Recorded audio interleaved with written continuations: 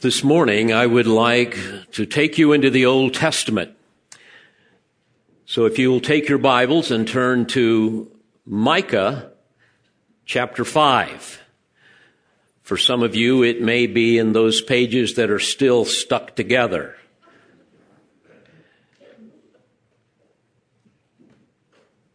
Micah chapter 5, and we're going to focus primarily on verse 2. Let me read that to you. But as for you, Bethlehem, Ephrathah, too little to be among the clans of Judah, from you one will go forth for me to be ruler in Israel. His goings forth are from long ago, from the days of eternity.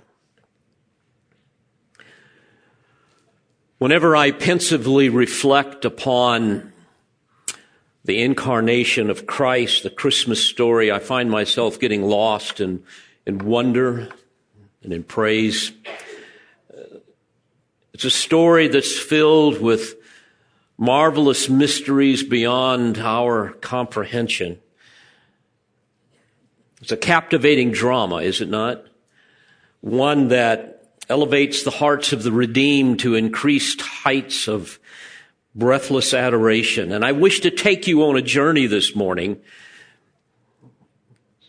a journey back in time as we look at some of these great mysteries. And maybe you will see some things that you've never seen before. And you know how it works. Whenever you understand anew, perhaps for the first time, some great truth in the Word of God, you find yourself having yet another reason to give Him glory. Now, let me remind you of the story that we are familiar with in Luke 2 that we've just read about a few minutes ago. We learned that an angel of the Lord comes to this little group of shepherds as they cared for their sheep on the hills surrounding Jerusalem, a grazing area for animals that would be sacrificed in the temple, which is fitting. And little did they know that the birth of the final sacrifice, the Lamb of God, was about to occur. And little did they know that they were the humble recipients of this amazing truth. In Luke 2, beginning in verse 10, we read, "Do not be afraid, for behold, I bring you good news of great joy, which will be for all the people. For today in the city of David there has been born for you a Savior, who is Christ the Lord. And this will be a sign for you. You will find a baby wrapped in cloths and lying in a manger." And suddenly there appeared with the angel a multitude of the heavenly host, praising God and saying, "Glory to God in the highest, and on earth peace among men with whom He is pleased."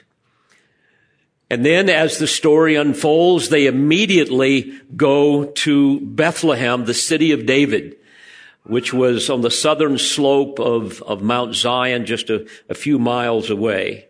And there, Luke tells us that they made known the statement which had been told them about this child.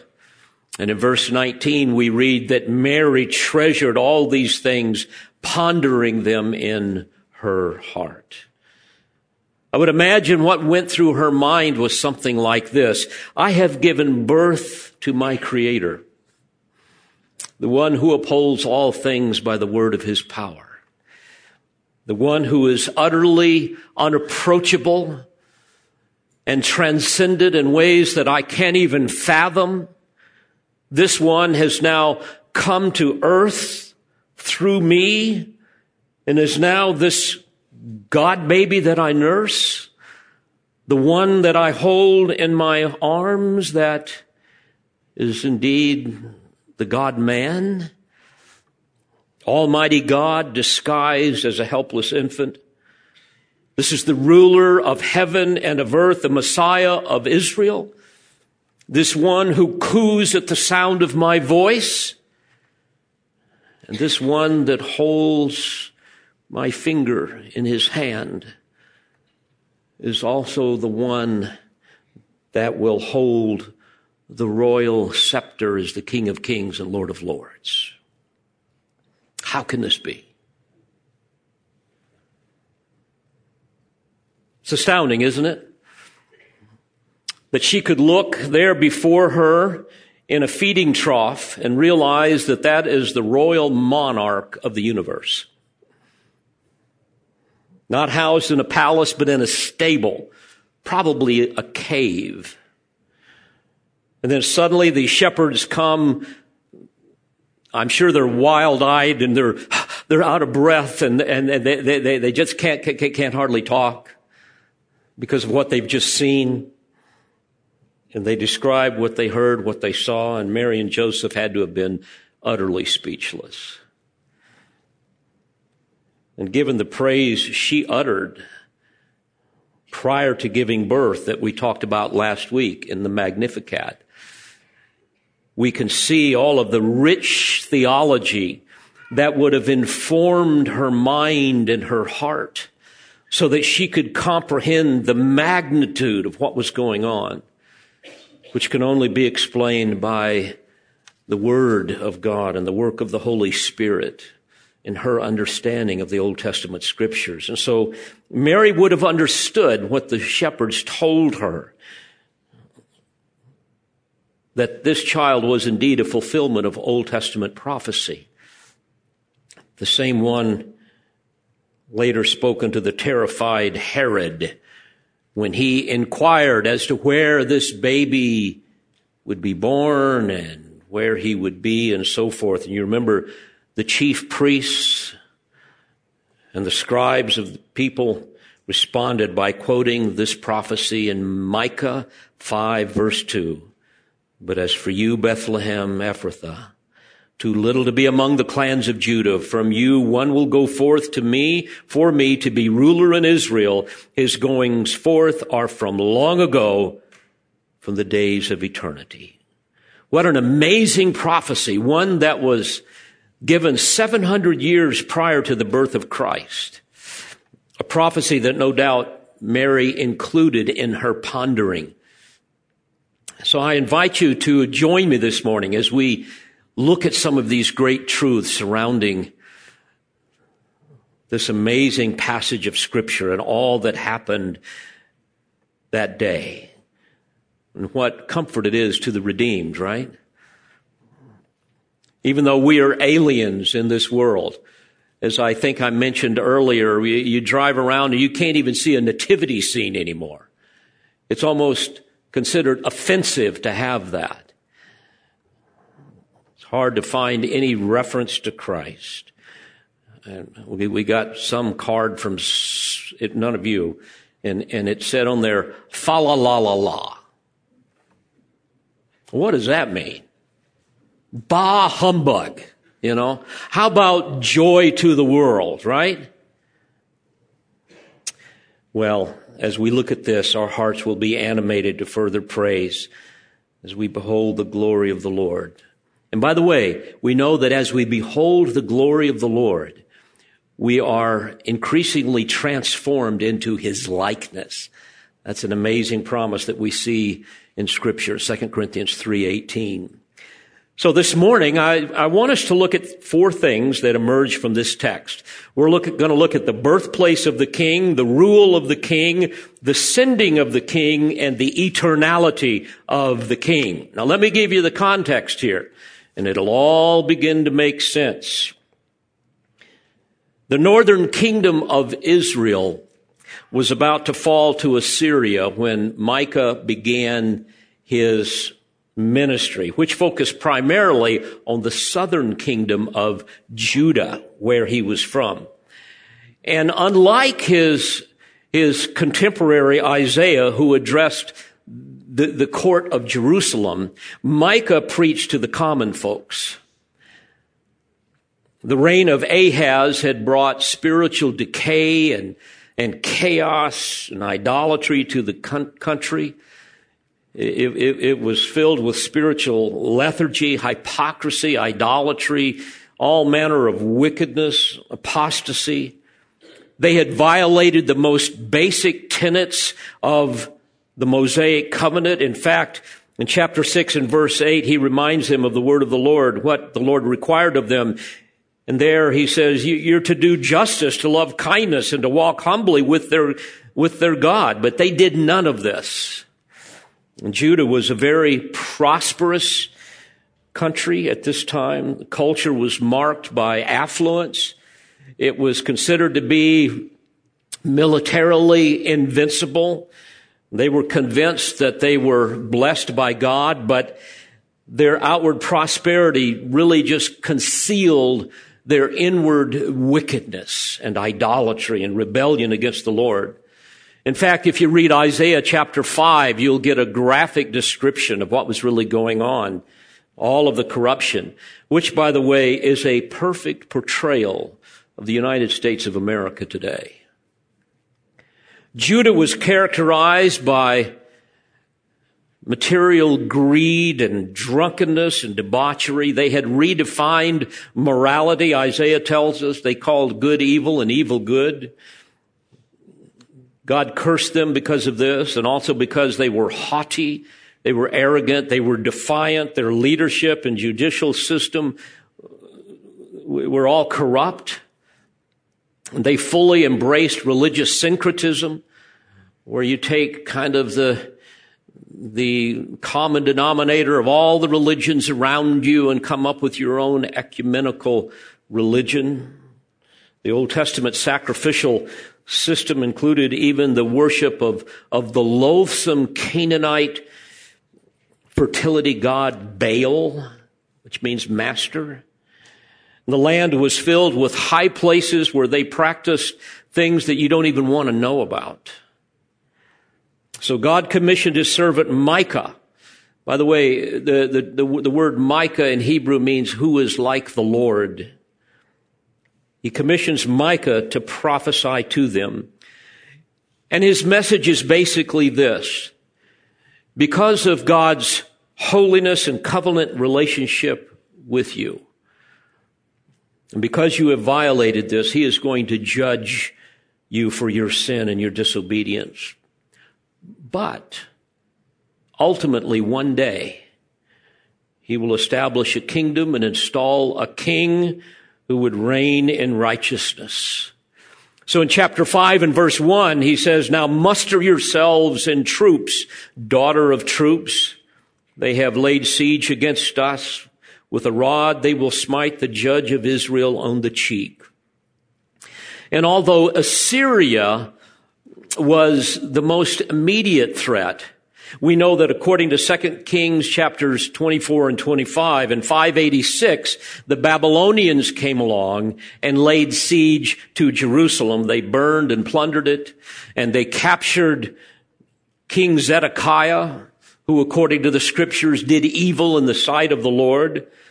And then in a hideous act of barbarism, they brought Zedekiah's sons before King Nebuchadnezzar. And then the king had all of those sons slaughtered before Zedekiah's eyes. Remember that? And then he put out Zedekiah's eyes.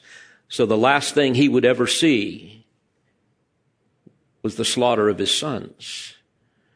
And then he shackled Zedekiah in bronze fetters and brought him to Babylon. So this was Micah's inspired prophecy of impending doom because of sin. But this horrific judgment that was going to come upon them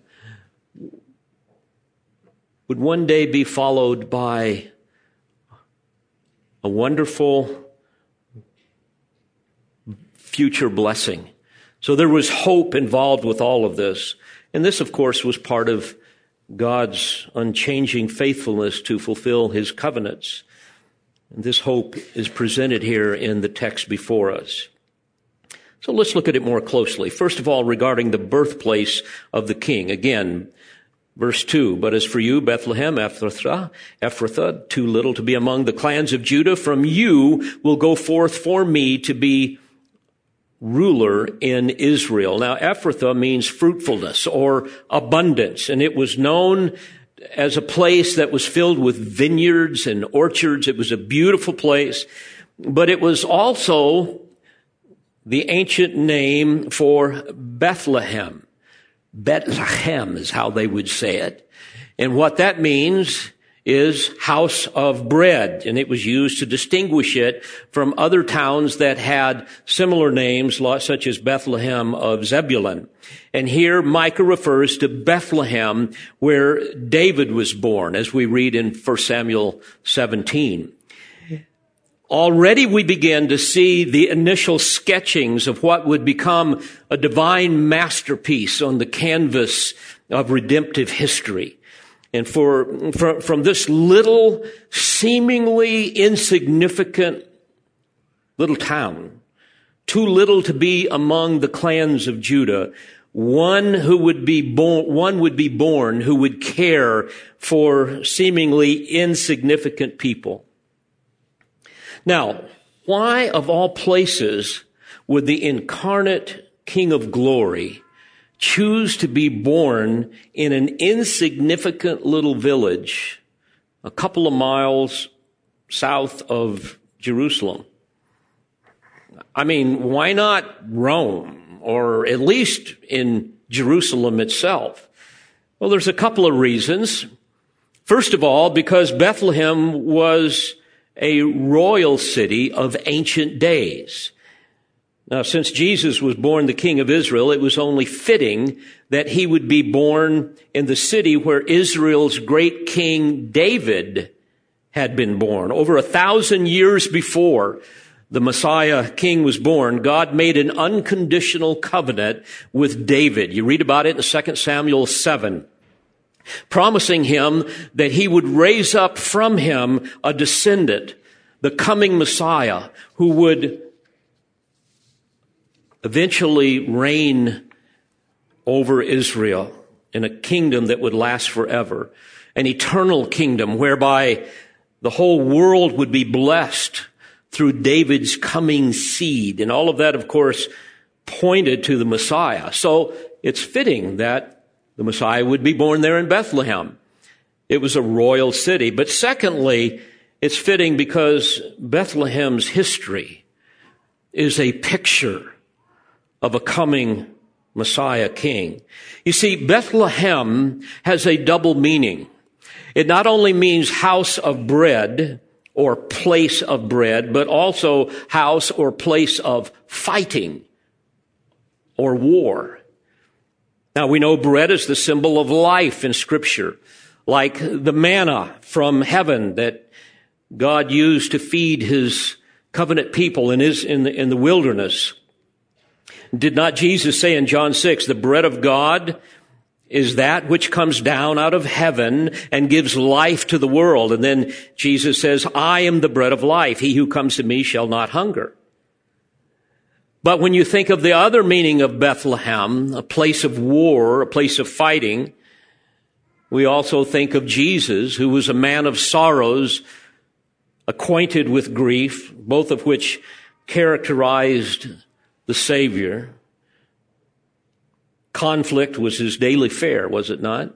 This is all he knew, along with all who would follow him. And when a man eats from the bread of life, what happens? He declares war on Satan and his minions and the world system in which he lives. Jesus said in Matthew 10:34, do not think that I came to bring peace on the earth. I did not come to bring peace, but a sword. For I came to set a man against his father, and a daughter against her mother, and a daughter-in-law against her mother-in-law, and a man's enemies will be the members of his household. And some of you know exactly what that is like. Those of you who have unsaved people in your family. So to be sure, both life and death marked the past as well as the future history of Bethlehem. If we go to Genesis chapter 35, we read about how God changed Jacob's name to Israel and said to him in verse 9 and following, I am God Almighty, be fruitful and multiply. A nation and a company of nations shall come from you, and kings shall come from you. The land which I gave to Abraham and Isaac, I will give it to you, and I will give the land to your descendants after you. And we know, as we read that story, that on the heels of that covenant, Jacob's beloved wife, Rachel, died in childbirth, and she was buried in Bethlehem, where the scripture says he sat up a pillar over her grave. And as we read that story, we learn that as Rachel was about to die, she named her son Ben-Oni, meaning son of my sorrow. But then Jacob came along and changed his name to Benjamin, which means son of my right hand. And Benjamin, of course, was one of Jacob's 12 sons. And eventually from Jacob's son Judah came David, and ultimately the greater king, the Messiah, the Lord Jesus Christ.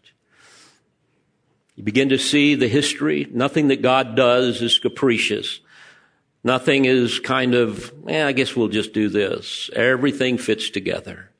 And what a marvelous picture of the greater son that would be born to Mary in that same place. Like Rachel, Mary could have called her son Ben-Oni, meaning son of my sorrow, but God the Father would ascribe to him a radically different name, a greater name of honor, even beyond Benjamin, son of my right hand. He would call him Jesus, which means he saves. Yahweh is salvation, is what it means. In fact, Peter tells us in Acts 4:12 that there is salvation in no one else, for there is no other name under heaven given among men by which we must be saved. So it was Bethlehem where Rachel agonized in the birth of Benjamin, a place that became a symbol of painful waiting of the sons of Israel for their promised Messiah. So we learn in Scripture, in the Old Testament, that Rachel was the ancestress of the northern tribes of Ephraim and Manasseh through Joseph, and then Benjamin in the south. And when the Babylonians later came to carry them off into exile, the Lord spoke through Jeremiah in chapter 31 and verse 15, and he says this, "A voice is heard in Ramah, lamentation and bitter weeping. Rachel is weeping for her children. She refuses to be comforted for her children because they are no more." And folks, what a sad harbinger that was of an even greater atrocity that would occur many years later in that same place in Bethlehem, when an enraged Herod slaughtered all of the male children in Matthew 2. Then according to verse 17, we read, "Then that which was spoken through Jeremiah, the prophet, was fulfilled, saying, a voice was heard in Ramah, weeping and great mourning, Rachel weeping for her children, and she refused to be comforted because they were no more." Now, when we move forward in history, in the history of Bethlehem, we discover more reasons for its royal greatness and its symbolism. About 900 years after the days of Rachel, a Moabitess journeyed to Bethlehem, and her name was Ruth. There she became a servant of a very wealthy man named Boaz, who found her and took her unto himself to be his wife. Boaz was a type of Christ, the one who became Ruth's kinsman redeemer. And Ruth was included even in the physical lineage of the coming Messiah. You read about that in Matthew 1, verse 5. Boaz and Ruth had a son named Obed, who became the father of Jesse, who lived in Bethlehem, who became the father of his son named David. So folks, it should be no surprise that the son of David, the Messiah, King, be born in the same royal place that Micah prophesied. And it should be no surprise that in the providence of God, Caesar Augustus would demand that a census be taken, one that required everyone to go and register in the city of their birth. And it should be no surprise, therefore, that Mary and Joseph would embark upon a 70-mile journey through treacherous terrain in an advanced state of pregnancy to make their way to Bethlehem, their tribal home in Judea. But I think I would be totally surprised if Mary and Joseph didn't quote Micah's prophecy with the cadence of the hooves of that little donkey that bore the virgin and her child. And would this not be a theme of Mary's pondering when the shepherds made their announcement to her and said, "Today in the city of David, there has been born for you a Savior, who is Christ the Lord." As a footnote, I might add that if you read Luke chapter 2, especially the first 7 verses, you see how the inspired author was very, very careful to precisely reveal the sequence of events that led Joseph and Mary from Nazareth of Galilee to Bethlehem of Judea. Now, we can also ask the question, well, why not just register in Nazareth? Why didn't that happen? Well, let me give you a couple of thoughts here, maybe 3. First of all, to demonstrate the sovereignty of Almighty God, who alone can orchestrate all of the events of history through the miracle of divine providence to accomplish his purposes, which he's continuing to do even today as I speak. Why would Caesar Augustus decide to have a census at this particular time? Is that just coincidence? No, not at all. Why would he quarrel with Herod at this time? Why would he choose to tax Judea and make it a province instead of having it as just a separate kingdom? Well, because God was orchestrating all of these events. Oh, dear friends, make no mistake. The miracle of divine providence was at work to accomplish the sovereign purposes of God. Now, kings may think that they devise their plans, but ultimately it is the Lord who directs their heart. So why not go to just do it in Nazareth to register? Well, first of all, to demonstrate the sovereignty of Almighty God. Secondly, I believe to confirm the inspired truths of Scripture. Alva J. McLean said, and I quote, "Upon the fulfillment of the jots and tittles rest the veracity of God." An amazing statement. Beloved, every word, every phrase, every number, the tense of every verb, all of those things comprise the inerrant, inspired, infallible, authoritative, all-sufficient word of the living God. And then thirdly, I believe that they did not do it in Nazareth to underscore the supreme importance of interpreting Scripture, including the rest of Micah's prophecy concerning the Messianic kingdom, to interpret those things literally. But as we consider the picture that is painted by the village of Bethlehem, notice also the prophet speaks of her as being, quote, "too little to be among the clans of Judah." In other words, literally what that's saying is this place is not even large enough to be one province. I mean, it is a place of total insignificance. Thou little David amongst the giants is the idea. Yet notice, from you one will go forth for me to be ruler in Israel. Isn't this just a picture of God's love as well as the character of his subjects? I mean, think about this.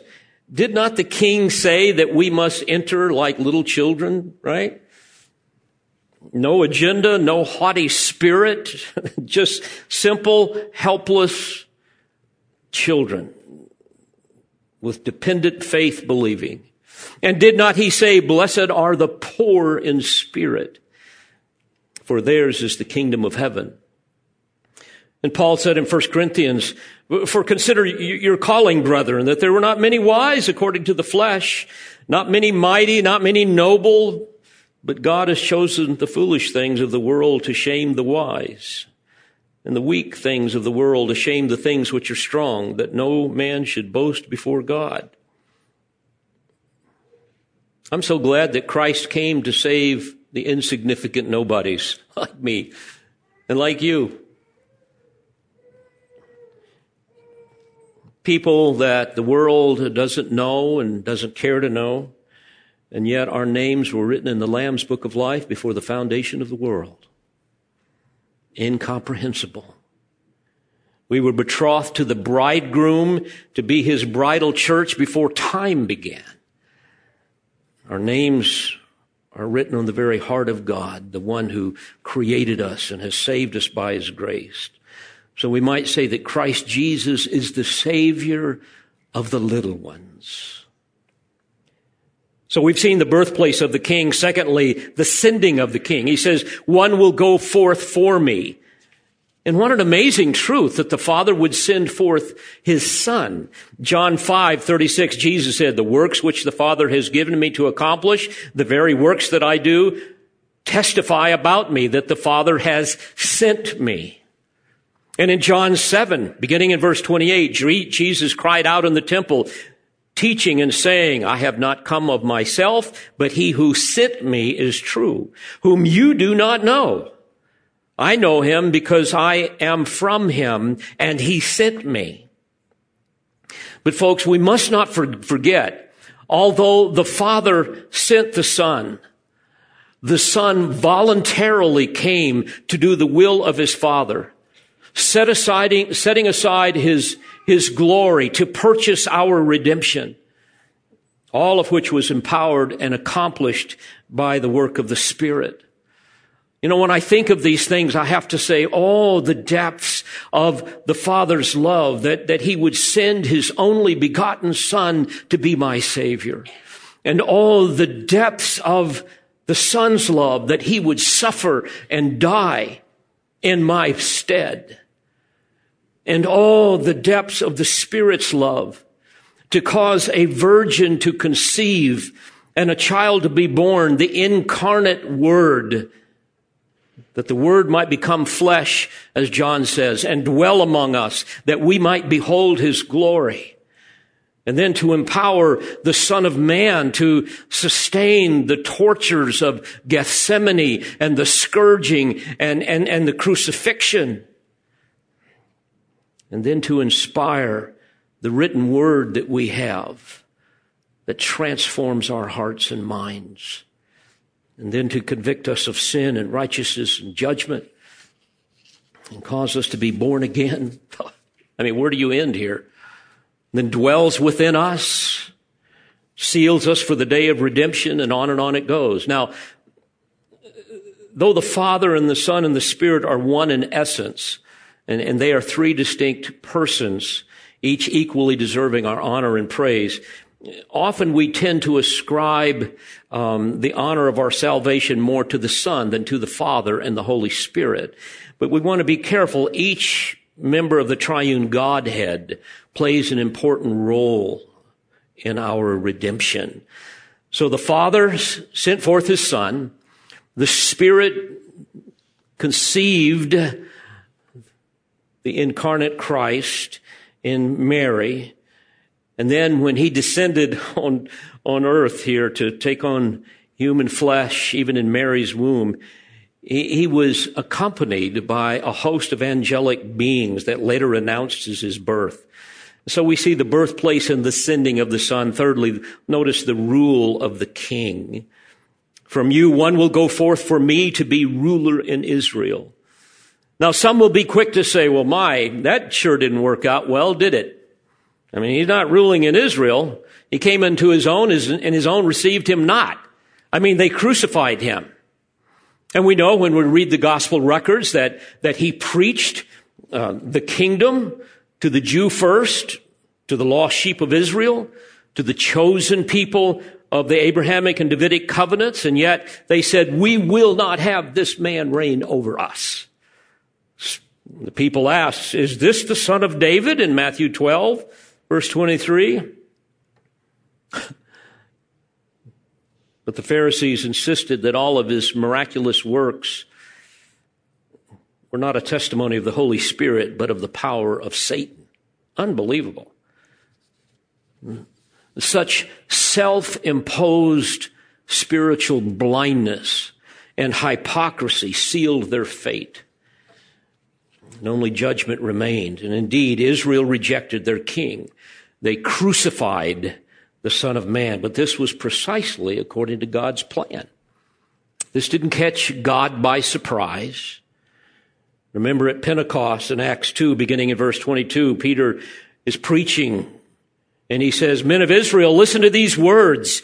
Jesus the Nazarene, a man attested to you by God with miracles and wonders and signs which God performed through him in your midst, just as you yourselves know, this man, delivered up by the predetermined plan and foreknowledge of God, you nailed to a cross by the hands of godless men and put him to death.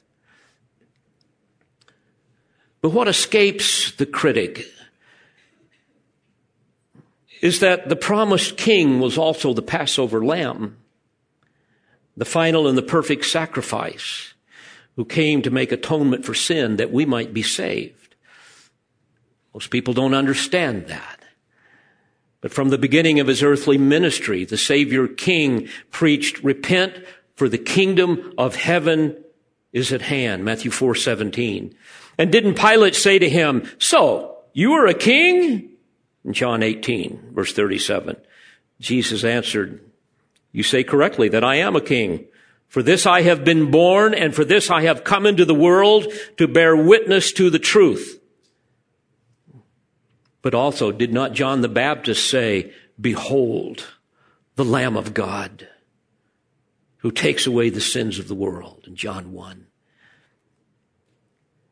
And folks, is it not the Lamb who is worthy to open the seals of judgment in the book of Revelation? Will not the wicked make war with the Lamb, as we read in those texts? And will not the glorious light of the Lamb illuminate the New Jerusalem someday?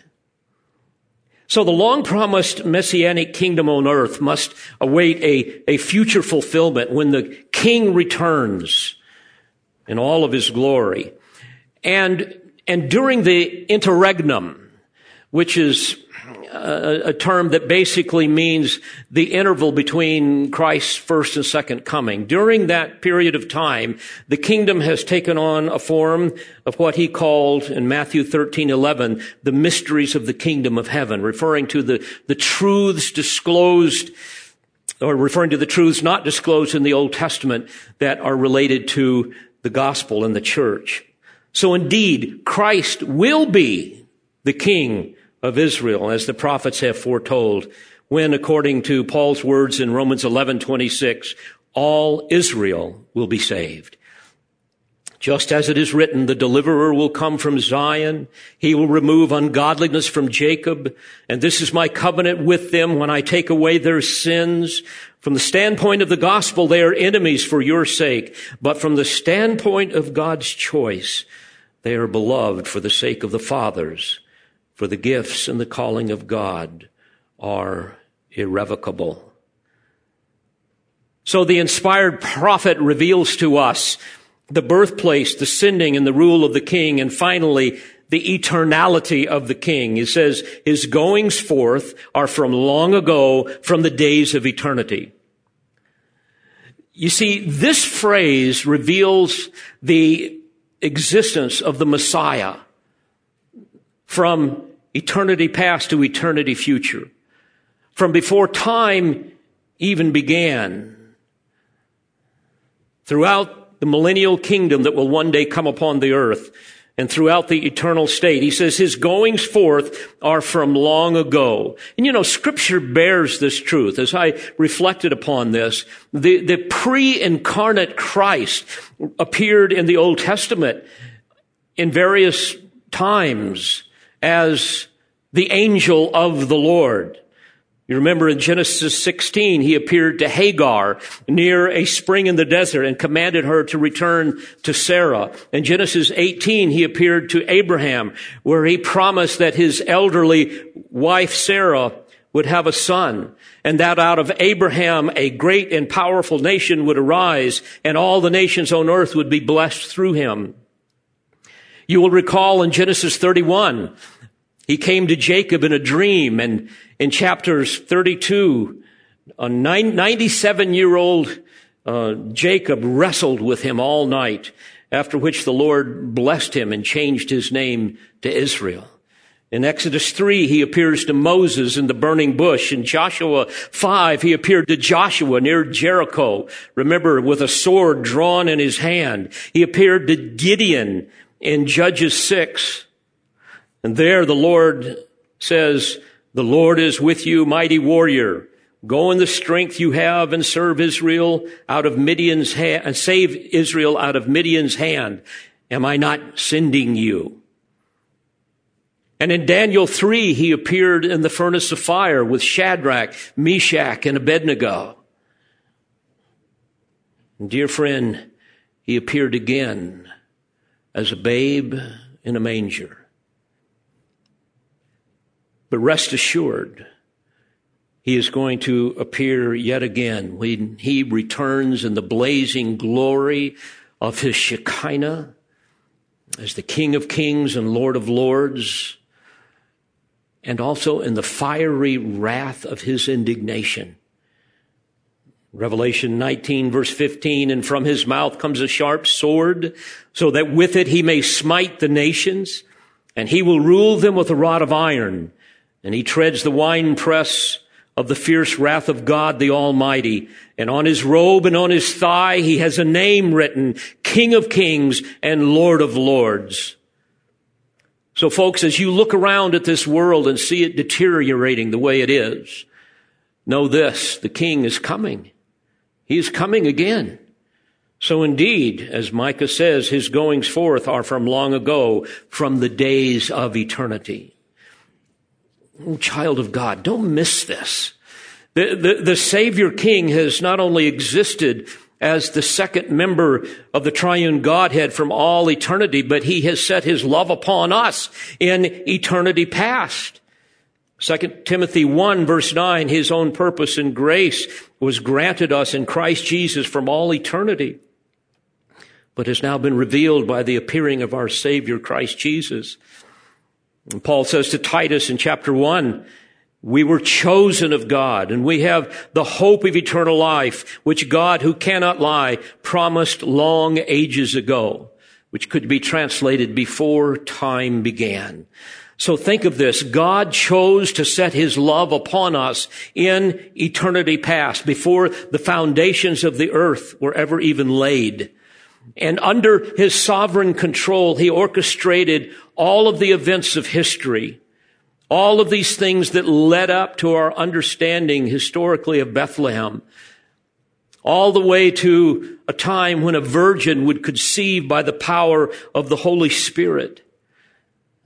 And he superintended then the development and the birth of Jesus. And I think of Psalm 139, where the psalmist says, "Thou didst form my inward parts. Thou didst weave me in my mother's womb. Thine eyes have seen my unformed substance." This was true of Jesus as it was of us. Moreover, we know that he has ordained even the length of our life. According to verse 16 of Psalm 139, "In thy book they were all written, the days that were ordained for me, when as yet there was not one of them." I often think about this, that before you or I were born, God knew the color of our hair, the shape of our face, color of our eyes, the color of our skin, the sound of our voice, the shape of our nails. Don't you love it when our babies are born and we look like, you got your daddy's nails or your mama's nails? You know, we see all of these things. He knew all of that. He even knew that we would rebel against him, that we would violate his law, that we would reject him and ignore him and become his enemy, unable to save ourselves from the justice of his wrath. And yet, despite all of that, he had set into motion a plan of redemption that cannot be thwarted, even by our own sin. And all of this included the birth of the Son of God, the God baby in the manger. That God demonstrates his own love toward us, Romans 5:8. And then while we were yet sinners, Christ died for us. Well, as we leave the study of this text this morning, I want us to think about a very poignant passage of one of Charles Spurgeon's sermons. It was delivered in New Park Street Chapel, Southwark, England, December 23, 1855. I believe it's in your bulletin. Let me read this to you. It spoke to my heart, as I'm sure it will you. He says, "Blessed Lord Jesus, thou art ruler in thy people's hearts, and thou ever shalt be. We want no other ruler save thyself, and we will submit to none other. We are free because we are the servants of Christ. We are at liberty because he is our ruler, and we know no bondage and no slavery because Jesus Christ alone is monarch of our hearts. He came to be ruler in Israel, and mark you, that mission of his is not quite fulfilled yet, and shall not be till the latter-day glories. In a little while you shall see Christ come again to be ruler over his people Israel, and ruler over them not only as spiritual Israel, but even as natural Israel. For the Jews shall be restored to their land, and the tribes of Jacob shall yet sing in the halls of their temple. Unto God there shall yet again be offered Hebrew songs of praise, and the heart of the unbelieving Jew shall be melted at the feet of the true Messiah. In a short time, he who at his birth was hailed King of the Jews by Easterns, and at his death was written King of the Jews by a Western, shall be called King of the Jews everywhere. Yes, King of the Jews and Gentiles also. In that universal monarchy whose dominion shall be coextensive with the habitable globe, and whose duration shall be coeval with time itself. He came to be ruler in Israel, and a ruler most decidedly he shall be, when he shall reign among his people with his ancients gloriously.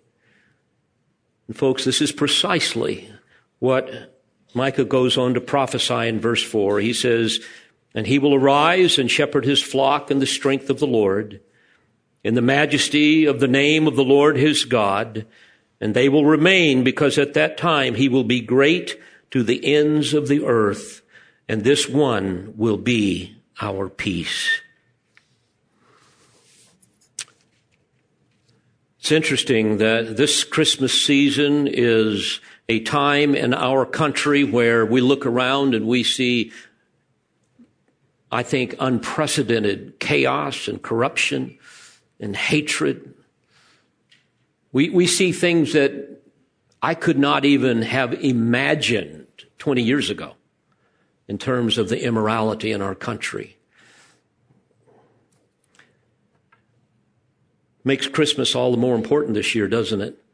Because we are reminded of what we've heard here yet again this morning, that he is our Savior and he is our King, and our God reigns, and he will continue to rule, and he will come again as he has promised. And I just pray that all of you are ready, that all of you have placed your faith in Christ, that you've cried out to him for his saving grace, being aware of the wretchedness of your sin and the judgment you deserve and the judgment you will have lest you repent.